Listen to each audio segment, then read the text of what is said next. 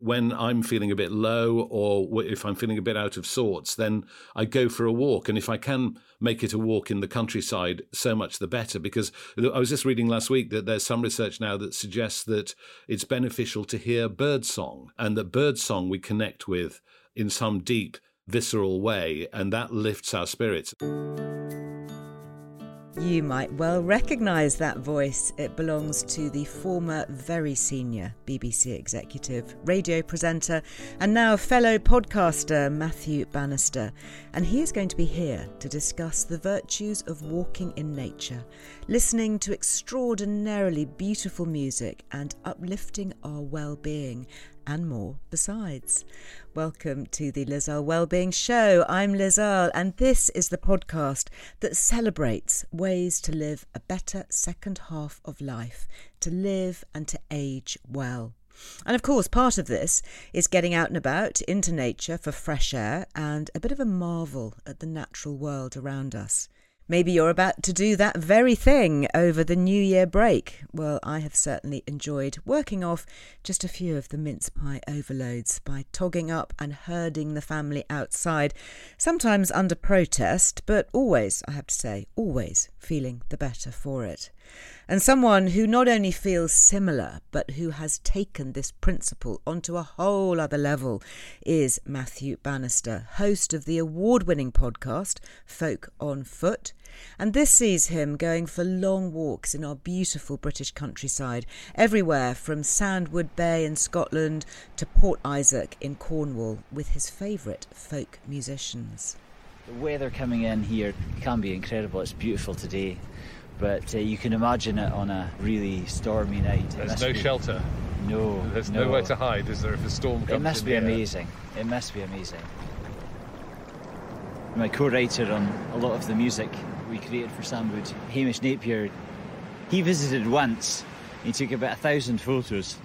The day that he was here, he took this amazing panorama south from Ambuachel up to the cliffs of Cape Wrath.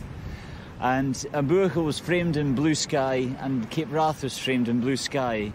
And in the middle was this incredible blackness, and there was even red tinge to it. And it was this incredible storm that was coming in. Oh, it feels deeply relaxing, doesn't it? Just listening to the gentle sounds of local wildlife and rustling of leaves as Matthew talks and walks with his guests. And it's no wonder that he feels that getting out in nature, feeling the breeze, hearing the birdsong is vital for his well-being. And we'll hear from him in person in just a moment.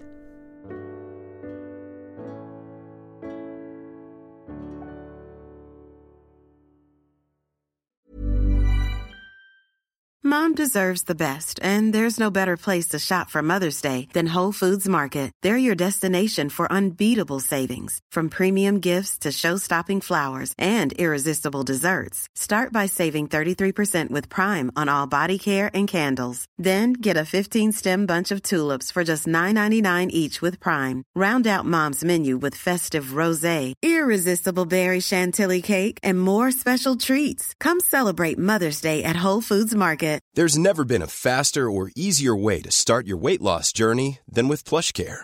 PlushCare accepts most insurance plans and gives you online access to board-certified physicians who can prescribe FDA-approved weight loss medications like Wegovy and Zepbound for those who qualify.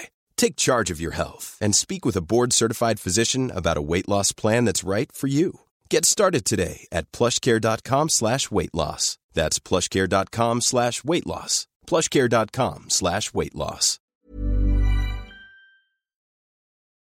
Matthew, it's such a pleasure to chat to you. I so enjoyed meeting you in person at the BBC in a sound studio. So it's great to have you here on the podcast. And I was just so amazed to hear that you are a fellow podcaster working in the world of wellbeing. So can we just talk a little bit to that and what your take on this is? Yes, of course. And it's lovely to be with you, Liz, and to talk to you about my podcast, Folk on Foot, which sounds like a simple concept. It's where I go walking with folk musicians, top folk musicians from across the United Kingdom and Ireland, in the landscapes that have inspired their music. And we have a conversation, and then, crucially, they play and sing for me on location, wherever we happen to be, up a hill or in a valley or whatever.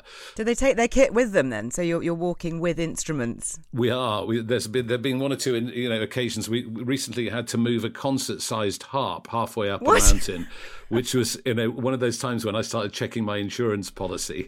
But usually it's a fiddle or a guitar or something a bit more portable. But yes, they bring their instruments, and you want to talk about it as an impact on well-being. And I think I should quote the reviewer in The Telegraph who said this about Folk on Foot: "The music is transcendent, the sense of place is transporting, and if you need escape from illness, from politics, from anything, it's a restorative breathing space in sound." And I love that, a restorative breathing space in sound. And we get that feedback from our listeners all the time, that they often put their headphones in and go for a walk with us. And it transports them away from the cares of their daily lives, and allows them to have a moment of reflection and a moment of calm before they head back into the melee that they live in. That's really wonderful. That's wonderful to know that when we are out for our walks, and hopefully we are all getting outside and getting the benefits of nature, that we can take somebody, a fellow walker, who's also walking on foot while listening to the music. It is a genius idea. And I'd like to ask you, actually, what came first, really? Was it the walking or was it the folk music? Well, the thing about this is that it really is my perfect job, and it takes me right back to my teenage years, because I was born and brought up in Sheffield, which is right next to the Peak District. And when I was a teenager, my parents often insisted that we should go walking in the Peak District, sometimes under protest, I have to say. But I did get used to the idea of walking in the countryside. And I also walked a lot in the city because I didn't have any money. And so if I was out late with friends or whatever, I would walk back across the city late at night. And that was another time that gave me a great deal of time for reflection. So there was that aspect of my life. And then folk music came into my life also in the 1970s when I was a teenager. I heard a band called Fairport Convention, who made this amazing album called Liege and Leaf, which is known as one of the great classics of folk rock. And I didn't really know I was looking for this, but I found in it a sense of Englishness, a sense of connecting to my culture that I hadn't found anywhere else in the kind of American rock and roll that I'd been listening to before. And I was playing the fiddle at the time. Really? And so the fiddle until then had been rather a boring instrument of scales and arpeggios and things like that. And having heard this album, I realized that the fiddle could be this amazing electronic instrument, playing folk music and changing it into a contemporary idiom. So I started my own folk band. And so I was in a folk band touring around the clubs in Sheffield. And in fact, my first appearance on the radio wasn't as a broadcaster. It was playing the fiddle on the folk show on BBC Radio Sheffield. So folk music and walking were big in my life. And my whole career has been about telling stories in sound. Yes. And that's what this podcast does. Right from the outset, we were determined that it would be beautiful to listen to and that the quality of the production is what we invest in. Yes. And as you can imagine, it's quite tricky. Well, how do you do it logistically? Do you take a crew with you? And I mean, how easy is it in open spaces to get that connection with the acoustics that you need for music, live music? Well, it's challenging, right. I can tell you. And we have very, very talented producers. So I take a producer with me who, records the sound. And it's astonishing what results you can get with just a stereo microphone or a pair of microphones standing in the middle of a field with somebody playing music. And one of the things that we were worried about when we started out was that the musicians wouldn't allow us to do this because they'd be worried about the quality of the recording. But in fact, the quality has been so outstanding that one of our producers won the Gold Award for Best Music Producer at the Audio Production Awards a couple of years ago for her work on Folk on Foot. That's amazing. Yeah. I mean, our enemy is wind. Yes, of course. Frankly. I mean, yes. we recorded in rain, and that just creates a sort of dappling sound on the microphones.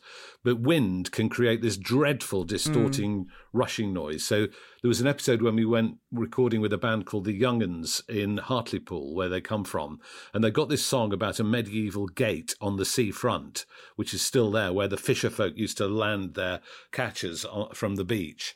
And so I said, it'd be great if you sang the song standing in the gate. But of course, there was this howling gale blowing through when we did that. So we took a photograph of them there and went round the back and recorded the song behind some wheelie bins where it was sheltered. Not quite so romantic, is it? No. What have been your favourite places to record? Do you record in huge landscapes, or do you like the intimacy of, say, a woodland setting or a forest walk? Do you have a preferred option? Well, I think the variety is the great thing. I mean, we've been to some incredibly remote places. We've been to Orkney and to Shetland and recorded on the beach there. We had an amazing time with a musician called Chris Drever on Orkney, who wrote a song called Scapa Flow 1919, which is all about the scuttling of the German Navy off the coast of Orkney just after the First World War. Apparently, the Navy was captured, and the admiral in charge of the fleet ordered them to open the seacocks, and the whole lot went right down to the bottom of the sea as an act of protest. And Chris had written a song about this, and he played it for us on the beach overlooking Scapa Flow, this great natural harbour where that incident happened. So that was amazing. We went to Sandwood Bay in the very northwestern tip of Scotland, which is a 4-mile walk from the nearest car park. So you set off to walk, and I went with a fiddle player called Duncan Chisholm, who'd written a whole album of music inspired by this beautiful white sand bay.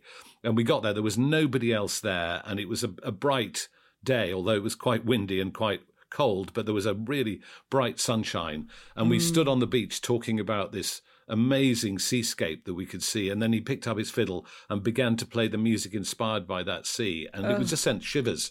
I was going to say, I'm getting goosebumps just listening to you talking about it. You kind of seem to have carved yourself the dream job. Yes, it is my dream. And I mean, what's wonderful about podcasting is that I didn't have to ask anybody's permission. Because normally in my career, I've had to get programs commissioned by somebody. Yes. So you've had to, pitch to the BBC or to whoever it is, and get permission and get budgets agreed and all the rest of it. But this is my own passion project, and because of the joys of podcasting, I was able to put it out there and see whether an audience would come and see whether that audience would support us financially, and I'm delighted to say that they did. Absolutely brilliant. And of course, what's been really apparent over the years is the clinically proven benefits of both walking and music, actually, when it comes to well-being and mental health. Scientific studies showing that as little as 20 minutes a day, literally outside, so it doesn't count if you're walking on a treadmill indoors, there is some connection, isn't there, with physically being outside, whether it's the amount of oxygen that's around us or the fractal shapes of the leaves on the trees. Yeah. You must be really encouraged that there's all this scientific research going into something, such a simple habit that you've been doing for so many decades. Well, and of course, I'm well aware of that, because I use it as medicine myself, so that when I'm feeling a bit low or if I'm feeling a bit out of sorts, then I go for a walk. And if I can make it a walk in the countryside, so much the better, because I was just reading last week that there's some research now that suggests that it's beneficial to hear birdsong, and that birdsong we connect with in some deep visceral way, and that lifts our spirits. And birds have played a big part in the podcast, actually, because we were on Fala Moor in Midlothian, in this remote moor, and a singer called Corinne Polwart was about to start singing, and all of a sudden a curlew started circling overhead, and you can hear it in the podcast. You can hear this amazing curlew cry, and sometimes the birds have acted as kind of accompaniment to the music that we've been recording, and all of this is so good for the spirit, and that's why I love that review that said we're a restorative breathing space in sound, because it's so much more than a bunch of folk musicians standing in a field. And the walk, by the way, Liz, the other benefit of a walk is about conversation and connection. And I think you have an entirely different kind of conversation on a walk than you do when you're sitting opposite each other in a studio, or whether you're, with your friend across a table or whatever. Because there's a sense of timelessness, so if you're going on a long walk, and often we spend half a day, a whole day with a guest, There's a sense that you can allow the conversation to move in whatever way that it flows and be interrupted by things that happen along the way. Secondly, there's an intimacy that comes out of not being face to face. So if you're not sitting looking someone in the eye, but you're walking side by side and the rhythm of the walk is helping you, then I think you get a more intimate and more revelatory conversation than you do when you've got one of these conversations which take place, against a deadline in a studio and face to face. And I think that's true for people who are not recording as well. Yes. It's really good for you to connect with a friend or a partner or whatever. And sometimes my partner and I, if we're trying to resolve an issue or we're worried about something, we'll go for a walk together to talk about it because it seems so much easier to do it out in the open air and in nature. You're absolutely spot on, and I use it with my children too, particularly if we have to have a difficult conversation, doing things side by side. And that's a lovely analogy, isn't it? Because you are getting alongside somebody in a supportive sense, but also not having that potential confrontation of looking somebody across the table and being maybe a little bit adversarial. And I think you can have those more difficult conversations too. You can bring up issues that might be painful or tricky, or go to places that you might not want to go to when you're actually looking somebody in the eye and having to talk about it. Yes, I absolutely agree that it can be a way of resolving tension as well as learning more about people. I mean, I do a thing since the year 2000 with a group of very close friends and with my family. We started this annual pilgrimage where and we did it in the year 2000 because we wanted our children to understand that it was 2,000 years since the birth of Christ. And not everybody who comes on this pilgrimage, by the way, is religious, but we do a big walk every Easter to a cathedral city. And we start on the Thursday before Easter Sunday, and then we walk through Good Friday, we stay overnight somewhere, and then we walk through Easter Saturday, and then we arrive in the cathedral city and we attend the service on Easter Sunday. How amazing. And we've been doing that now for 22 years, and we've only missed 1 year for foot and mouth, and then a couple of years for the pandemic. Yeah. But we've done it every year, and the children have grown up and are now have their own children. So my grandchildren have now been on it, and it is an amazing bonding experience. And on those walks, I have really wonderful and interesting conversations with my friends, and that was part of the inspiration for Folk on Foot. That's an amazing thing to do. And I've heard actually of other groups. Interestingly, it seems to be mostly men, but maybe that's just my own experience of people I know who do go off walking and regularly. They'll go off maybe once or twice a year and walk the South Downs or go fell walking. And there is this bonding experience that they all talk about. Something that I've actually thought about doing, I don't know whether you've ever done it or got experience of this, is walking the Camino de Compostela. No, I haven't, but I'd love Spain. To. One of my colleagues who works on Folk on Foot has done it, and she speaks very warmly about the experience. And that sense of pilgrimage, which doesn't have to be a religious thing, but the idea of walking as a group to a destination. I mean, obviously, Chaucer was the one who wrote about it first. But there is something wonderful about setting an objective like that and walking as a group and learning about the different characters in the group and the group dynamic and how the group interacts. And of course, what we thought that our children would all bail out as soon as they could be left on their own. But they still come now. And my daughter is in her late 30s and my son is 32, and they still come, and so do the other family's children, because they, I think, saw some connection in it that they found really important. And of course, they bailed out occasionally along the way, but they still tried to make the effort to be there if they possibly can. That is, astonishing. And I think not only the conversations and the sort of the practicalities of it and the physicality of moving our bodies, but I was in Germany recently at a fasting retreat. And as part of the fast, they get you to kind of cleanse your brain as well as your body. And to do that, we were taken on silent forest walks.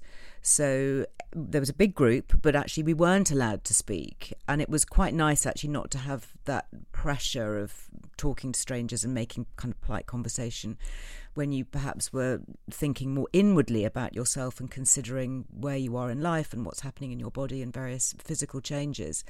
And we were learning about the different almost microbial benefits that come from the atmosphere in forests, and how the microbes from the trees talk to the microbes in our gut, which, as someone who's written about gut health, I find completely fascinating, because forest bathing and walking in forest is also a thing, isn't it? Yes, that's amazing. I mean, that reminds me actually of one of the most spiritual experiences I've had making the podcast, because there's an artist called Sam Lee, who is also a naturalist, and he does a thing called singing with nightingales. And what you do is you go to a wood, this one was in Sussex, with a group of about 20 people, and you arrive and there's a campfire and some lovely vegetarian food. And then Sam tells you stories about the nightingale and its extraordinary journey back to the UK every year to the same places, and the night starts to fall, and once it becomes pitch black, about 11 p.m, then you set off on a silent walk, the group of 20 people in the dark with no light. So you're not allowed to carry light. So you have to follow carefully the person in front of you and trust the person in front of you. And then you have to keep the silence. And gradually you start to hear a nightingale singing. And nightingales sing in the middle of the night because this is how they attract their mates. These are the men who are trying to attract the women who are making their migration journey. And the women choose the ones with the longest and strongest song. And so you start to hear the nightingale. And then the nightingale is so focused on what they're doing that they will let you get really close to them in a bush. And we all sat down round the bush as the nightingale sang. And then Sam begins to sing a duet with the nightingale in the dark. And it is absolutely spiritually uplifting. I can't explain exactly why, but to hear man and bird in harmony, and sometimes he brings another musician. So we had a violin player who played some Bach partitas with the nightingale, and we just all sat in silence in pitch dark in this thicket and listened to this extraordinary duet. And it marks you that. I mean, it's something that I'll never forget. And we recorded it all for the podcast. So that journey, and we retraced our steps the next day, and Sam talked us through what had happened. So how would we find that if we go to Folk on Foot? If we sort of type in nightingale, would it come up? If you put in Sam Lee singing with nightingales, you'll find that episode. And, singing with nightingales is a thing. So he does it every year. So you can actually go, you can book a place. Wow, that is just, it sounds epic. And I think interesting to discuss how music is so deeply connected to our emotions and can shift emotions. Do you find that the kind of music you listen to or gravitate towards perhaps will change the way you feel?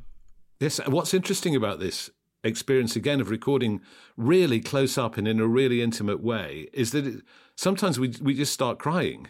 I mean, it is weird. I mean, we went to North Yorkshire to meet a musician called Eliza Carthy, who comes from a long family of folk musicians. Her father, Martin Carthy, is one of the legends of the folk revival of the 1960s, and her mother, Norma Waterson, likewise one of the great singers from the Waterson family. And the Waterson-Carthy family are a famous folk singing family.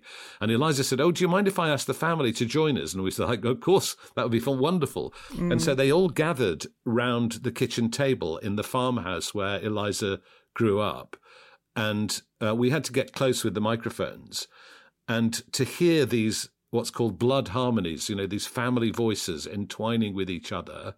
God. You just start to cry because it's so powerful. Particularly the producer, who was listening on headphones, was just quite overwhelmed by hearing it. So it has that effect on you. But I use music as a kind of mood changer anyway. It's something that's been part of the fabric of my life since I was a child. And, you know, I always say that when I move to a new house, the first thing I set up is the sound system, because I like to have music with me, and I can use it to lift my mood, to make me dance, or I can use brilliant. it to soothe myself if I'm feeling overwhelmed. And it's the one thing I can't live without. Well, you say that, and I think so many of us are in that same position but may not realise it. And I'll give you an example of this.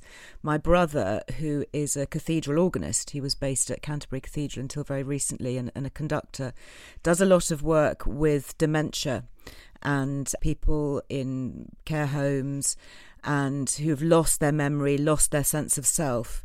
Their spouses will turn up to visit them and they have no idea who they are. You know, obviously incredibly distressing, and I know that will be the common story for many people listening here, with the rates of dementia and Alzheimer's increasing so rapidly. But he finds that when he goes in and he starts to play music, he can get them to sing, and they will remember. It might be a wartime song, you know, Run Rabbit Run or whatever, you know, one of the favourites, or it might be old hymns that they sang at Sunday school. And suddenly you transform these elderly people who can't remember their own name, but they start to come alive as their brain is somehow wired with the connection of the music. And not only do they then sing and enjoy the experience, but when their carer comes to pick them up, they actually have sparks of recognition. It's almost as if it's reignited those neurons that have been so damaged. Such a powerful story. And it absolutely reinforces my sense that music has this ability to take you to places, and to rather like scents sometimes. You know, if you smell a perfume of an old lover or something like that, it can bring you back to that person. Immediate. Yeah. Music can take you to places and to times and to incidents and to things that you had forgotten about. Just suddenly you'll hear a song and you're in a different place. And that must be activating something in your brain that maybe survives the ravages of the terrible ravages of a disease like dementia. Absolutely fascinating. I think we're all inspired listening to you to rush off, not only to listen to your podcast, but to get more involved and immersed in the therapeutic powers of music. Stay with us, Matthew, because after the break, I want to move on and talk a little bit about career changes and the choices that you've made, which I think could also further inspire everybody listening. So we'll be back in just a moment.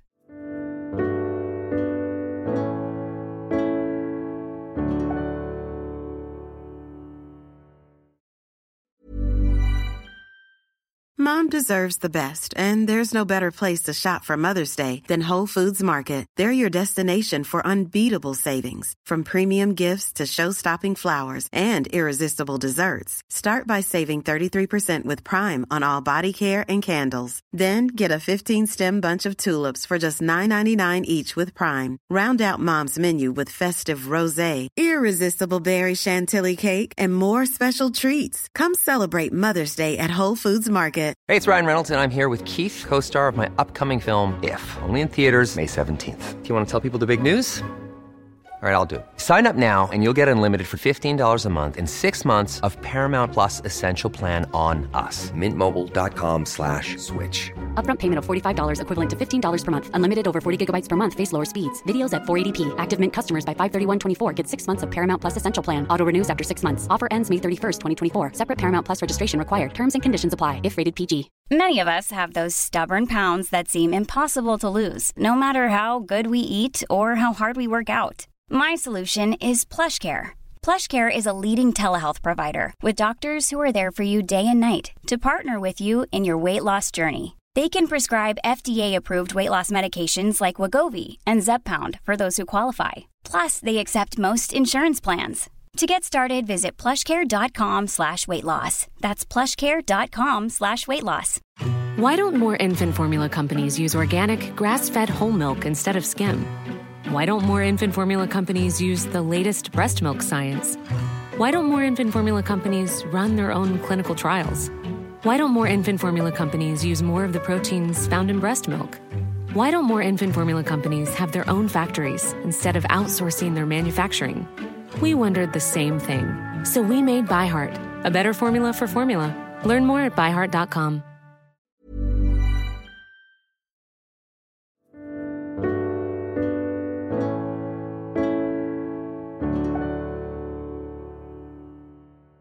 Well, welcome back. And honestly, Matthew, I kind of feel like stopping the podcast here and going off and playing some tunes, actually, because I'm just so inspired by the power of music. But I also am really looking forward to unpicking a little bit about your career journey too. And as I just said in the very beginning of my intro, we didn't know each other until we met in the BBC Radio 4 studio of The Bottom Line with the business broadcaster Evan Davis. And we were both there to talk about managing change, you during your time as a controller at the BBC Radio, and me from a more sort of entrepreneurial, smaller scale business. So perhaps it would be lovely to talk a little bit about that. But should we go back to the start? You know, what was your dream when you were fresh out of Nottingham University? Did you always have sound and music in your mind? Well, yes. And I actually didn't really know when I was at university. When I was at university, I spent most of my time in the theatre, even though I was supposed to be studying law. So I became obsessed with both acting in and directing plays at university. And I thought that might be a career that I could follow. And I, in fact, applied to study a postgraduate course in theatre directing at Cardiff University. But my parents wanted me to get a safe job, and they said they wouldn't give me any money to go and study theatre directing, which they considered to be very risky. Yes. So I thought I'd better have another string to my bow. And a friend of mine had gone to work at the BBC local radio station, and I had a conversation with him and said, do you think, you know, I'd always loved radio. My father was a big radio buff. In fact, my father had lots of reel-to-reel tapes of classic BBC comedies that he'd taped off the radio and that I grew up listening to. Hancock's Fabulous. Half Hour, Yes. The Navy Lark. Oh, gosh, yeah, same. All these ones. And so radio had been a big, and particularly talk radio actually, had been a big part of my life. But I didn't really understand that you could work in it until my friend had got his job there. So I wrote to Radio Nottingham and said, you know, have you got any jobs? And fortuitously for me, they just completed their first experiment with having a graduate trainee, and he had been promoted and got a job. So they had a vacancy for a graduate trainee. So I was interviewed and offered that job in the same week that my local authority sent me a thing saying I could have a grant of £958 a year to study theatre directing in Cardiff. The BBC contract said I was going to earn £3,000 a year as a trainee reporter. And I have to say that both the combination of my love of radio and the money won out. And also my parents were absolutely delighted I was going to get what they considered to be a safe job with the BBC and not a terribly risky job going around trying to be a freelance theatre director. So how then did you move up the ladder at the BBC? Did you stay within the BBC? Because obviously you ended up with, you know, like the plum prize job in radio. Well, I did a lot of reporting. I moved out of the BBC to Capital Radio in London for a time where I did reporting. I presented Newsbeat on Radio 1 and then I went back to Capital as head of news. And it was from there that I got into my first management job, which was running the BBC's London radio station, which I relaunched as Greater London Radio. And that became a bit of a cult station. It's where we launched the careers of people like Chris Evans, Chris Morris, Danny Baker, Emma Freud. So it became a bit of a forerunner of BBC Six Music, I suppose. It was a mixture of speech and music aimed at a kind of adult rock audience. It became, you know, quite a cult success. And what year are we talking about? So we're talking about the late 80s, early 90s. Right. So the relaunch happened in 1989, and I was there for 3 years, and I was given 3 years to save it, basically, because the BBC was thinking of closing down its big city local radio stations, and so we changed the format. We hired all this new talent. We had some established names there too. People like Annie Nightingale did programmes there, Johnny Walker, Tommy Vance, legendary Radio 1 names. And once we'd got a reprieve for it, I began to look around for another job. And I got a job in the corporate centre of the BBC, looking into the renewal of its charter, basically, and running. They set up 15 task forces to look into every aspect of the BBC's activities. And I worked with some consultants called McKinsey to run those task forces. And the idea was that nothing was off the table, so we could have radical thinking. And eventually we were to distill down these 15 reports into one report, which would be the BBC's pitch for the renewal of its charter. So it was like doing an MBA in the BBC for me. Yeah. It allowed me to roam around the place, asking difficult questions, looking at the analysis, and working more closely then with the senior figures in the BBC, the Director General, the Chairman of the Board, and so on. So I learnt an enormous amount there. And it was from there that I then applied for the Radio 1 job. And, I mean, that was such a job because you are responsible single-handedly, aren't you, really, for the total repositioning of BBC Radio 1, and I guess with that, the then changes to Radio 2 that have happened. It was really interesting when I met you in the studios there to hear about that journey, because I grew up with that. You know, I'm in my late 50s, and I remember the early days of Radio 1. But when you took over as controller, your goal was to lose the audience, wasn't it? Essentially. Well, in a way. In a way. I mean, my goal was, I had to do two things, really. One was to reposition Radio 1 to make sure that it was attracting a young audience, because its audience had been drifting older and older since it had started in 1967, and a lot of the baby boomers who had listened then were still listening in 1993 when I took over. And there was a lot of new commercial radio coming along, and there was a big danger that the whole of BBC Radio was just drifting older and older, and that the young audience would be taken entirely by commercial radio. So that was the first task, was to reposition for a younger audience. And the second was to save Radio 1 from privatisation. You know, the political threat was, people were saying, well, why does the BBC need to do a pop music station anyway? There are going to be lots of commercial pop music stations. What makes Radio 1 different? And my job was to emphasise its difference from commercial radio. Now, both of those things were pretty much guaranteed to lose listeners, because effectively what we were doing was saying to the older listeners, well, we don't really want you anymore, and there are large millions of them. Yes. And also saying we're going to make the output more challenging and less populist, less like commercial radio, which again is guaranteed to make people go off and turn to something less demanding. So there was a row about it. You know, there was controversy as the audience figures fell, and it became a very public debate in the papers, in the tabloids and the broadsheets and elsewhere, as to whether we were doing the right thing. But I think now you unquestionably did do the right thing, and in fact you're credited pretty much single-handedly with inventing Britpop and giving a platform to young upcoming musicians who wouldn't have been played on the commercial stations. That's exactly it. I mean, that's exactly how we set about making ourselves different. So we said, look, commercial radio plays tried and tested hits. You know, they're playing the big, familiar music that is guaranteed to get them the biggest audiences. We want to give a platform to artists who wouldn't otherwise be heard. And I suppose a great example of this, I mean, surprising though it sounds now, is Oasis. You know, Oasis, we started playing before they even had, in fact, they played live for us on Radio 1 before they even had a record out, so that nobody had ever heard of them.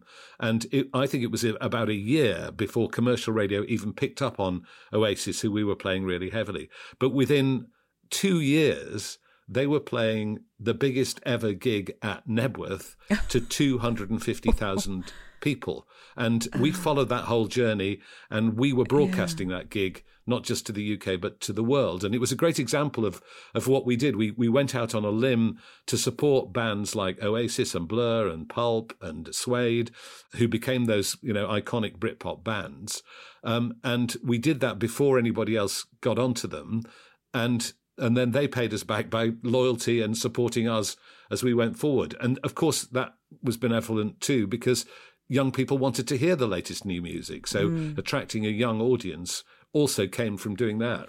It's so interesting, and so interesting how you take change and make it a success. And I think a lot of people will be very interested to hear how you buck the trend. And, you know, you were saying that your success there was actually in losing audience numbers, but gaining in terms of having a younger audience who then presumably get built up, and now that the stations are thriving. I do get a sense that Radio 4 now, which, you know, used to be my mainstay, is also potentially trying to alienate the older listener. I don't know whether that's deliberate, but, you know, is that a culture in radio, do you think? I mean, more generally, I don't know whether you're allowed to. Well, I think it's a problem for the BBC, and it always is a problem. And of course, the the best way of dealing with it is not through radical change. The ideal way of doing it is by constant refreshment.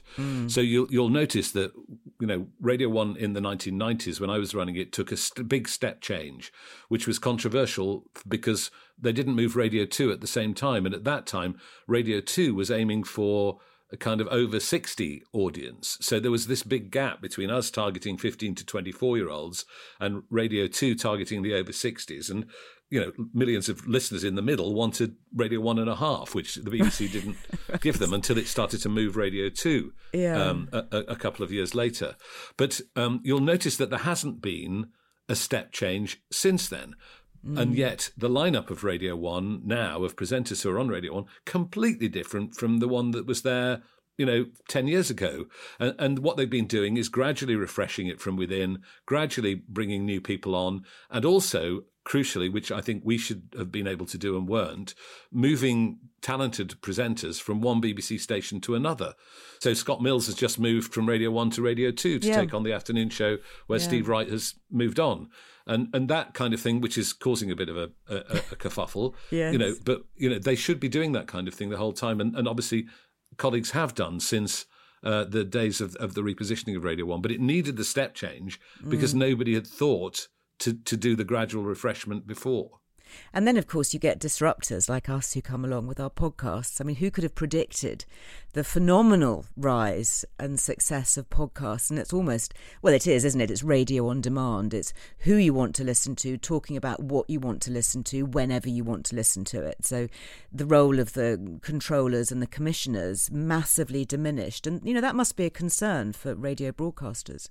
I think two things. I mean, I think it's incredibly exciting. Just speaking as somebody who loves radio, the idea that 1,000 or 1 million new voices are able to be heard and that you can go out there and pick what you want to listen to more specifically and you're not in the thrall to the big schedulers is great. I think it's wonderful, democratic me too. kind of way. And I hope that the industry continues to have 1,000 flowers blooming. Of course, if you're inside the BBC, it's a threat, and the BBC's had to reach out and embrace podcasting. And of course, in its own way, it's invested heavily in podcasting. But I think if you're looking at this from the point of view of Radio 1, there are far bigger threats than that, which are that young people are becoming not really interested in radio at all. That there are so many competing sources of entertainment, TikTok, YouTube, there are so many. So Radio 1 in the time since I worked there, when I didn't have to contend with any of this, but my successors there have made it into a multimedia brand. And I think it should be judged just as much on how many people watch its YouTube channel and how many people engage with its social media as it is on its listening figures, because that's how young people now experience music, and whole bands' careers are being based on TikTok now. So that's a much more fascinating and interesting challenge, it seems to me, for Radio 1 to become this multimedia brand, not just a radio station. There's always so much change, isn't there? And the world is changing so fast. For you personally, you made a massive change because after that extraordinary time at Radio 1, and you must have felt that you were, not just firefighting, but kind of sitting right on top of the engine at some times because you had the media to deal with as well as the audience figures and the broadcasters themselves and the internal workings of the BBC. But did you then leave that and completely go out on a limb and decide, actually, do you know what, guys, I'm just going to do my own podcast? I mean, how did that happen? Well, it wasn't quite as simple as that. I mean, after Radio 1, I got promoted. So I became director of BBC Radio, in charge of all the BBC's radio stations. And then I became chief executive of BBC Production, which was in charge of all the TV and radio production in England. So a big, in fact, the biggest production house in Europe, both radio, television and online, everything from the Natural History Unit to the proms. And then I became director of marketing at the BBC. But I began to get very unhappy. And, as I apparently on paper got more successful and went up the greasy pole to become number 3 in the whole organisation, I found myself less and less satisfied with my job and more frustrated. And I realised that I completely lost touch with the creative process, which is what I got into the business to do in the first place. And when you're a controller of Radio 1, then you're definitely in touch with the creative process. Mm-hmm. You're picking talent, you're designing schedules, you're looking at music policy, and that's brilliantly satisfying.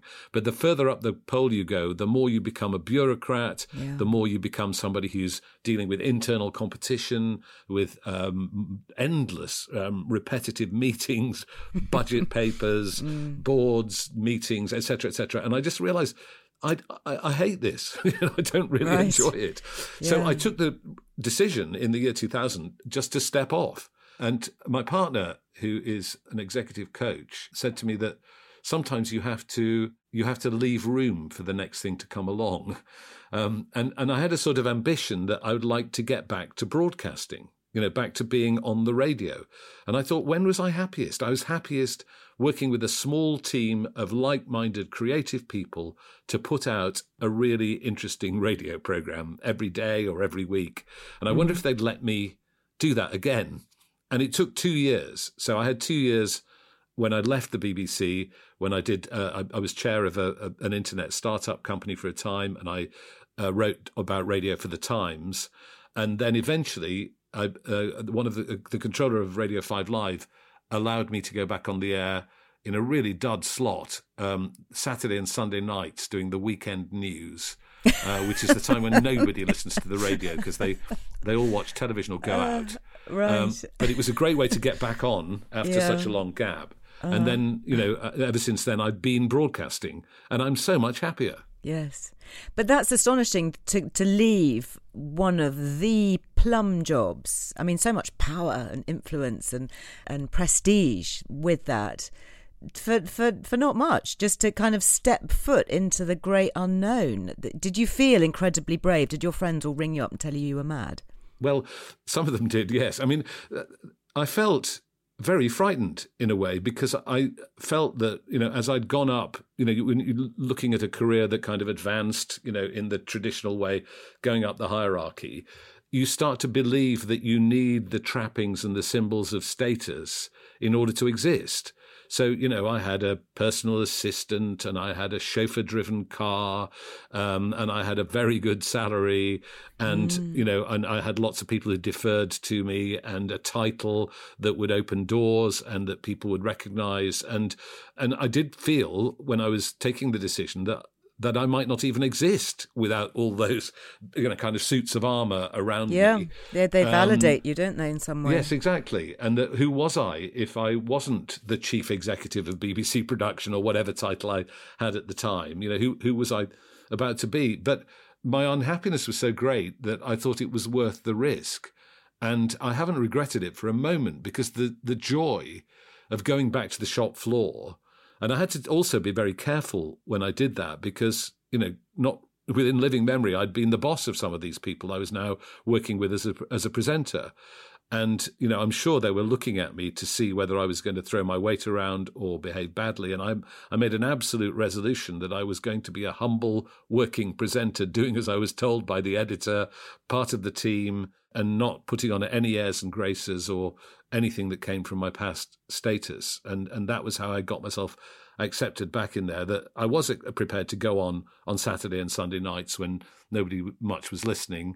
And I was prepared to put in the hours and do the time to make it a success. And it's been absolutely joyful. It's so inspiring. I have just absolutely loved our conversation. I think you've managed to bring in so much inspiration and so much joy, which is really what we try and do here at Lizelle Wellbeing. And you have so successfully managed to combine your skills and your passions, radio music, with Folk on Foot. I wish you many, many more listeners. I know that I, for one, will be going off to download The Nightingales in the Forest. Thank you so much for your time today. It's been an absolute pleasure, Liz. I've really enjoyed it. Oh, I so enjoyed that conversation, and I really hope that it has further inspired you to head off outdoors. Maybe take some of the family or a few friends with you for some New Year's fresh air and fresh reflections on life. I think the power of music and sound in general is one area of our well-being that definitely deserves a bit more airtime, literally. And I know that I shall be a regular listener to Folk on Foot now, brought to life even more now that I've heard these behind-the-scenes snippets and the backstory. Very best of luck to Matthew and his team with it. Well, do let me know about your emotional relationship with music too. I'd love to hear your stories. The team and I are on social media at Liz Earle Wellbeing, and I am at Liz Earle Me. And you can also leave a comment on your podcast platform to help inspire and encourage others to take a listen. Just pop a note in the review section after you've listened. And to make sure that you don't miss any of the very fascinating conversations that we're going to be having right here in the year ahead, just click the follow button on your podcast app so you know when every new episode is uploaded and available. Well, until the next time we chat, have a very happy, calm and joyful new year. Go very well. Bye-bye.